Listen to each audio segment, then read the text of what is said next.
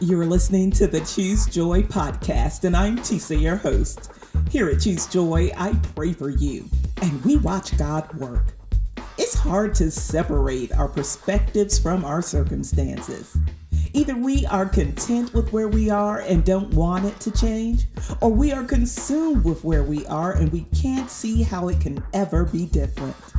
Yet every living thing, by definition, is changing and growing. Time changes things. That's why, as people of faith and followers of Christ, we know not to love this life too much, because we have to be willing to give it up to follow Him and to have eternal life.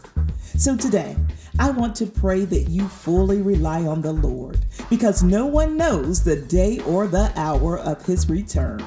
Pray with me. I pray that you always place your trust in the Lord our God, who created time and numbers your days. Let the challenges you face seem trivial and your successes be sweeter, because you know that they only came to pass. I pray that you place your faith solidly in God rather than what you have or what you lack. Everything but God is temporary, and only what you do for Christ will stand. The Word of God declares that it is God who made us and that it is Him that we serve.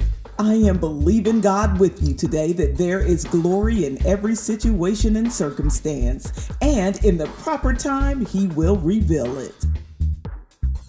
And now, Lord God, our Creator and Sustainer, we are your people and the sheep of your pasture. We know that all time is in your hand.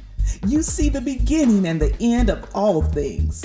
We come before you with humble hearts, trusting that no matter how temporary or fleeting this life is, you are always working for our good. You have made everything beautiful in its time, and it is up to us not to weary of doing good in your name. We declare today that our souls wait on you and our hope is in your word.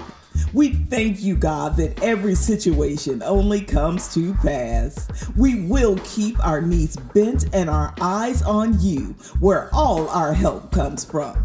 It's in the mighty name of Jesus, our Redeemer, that we pray.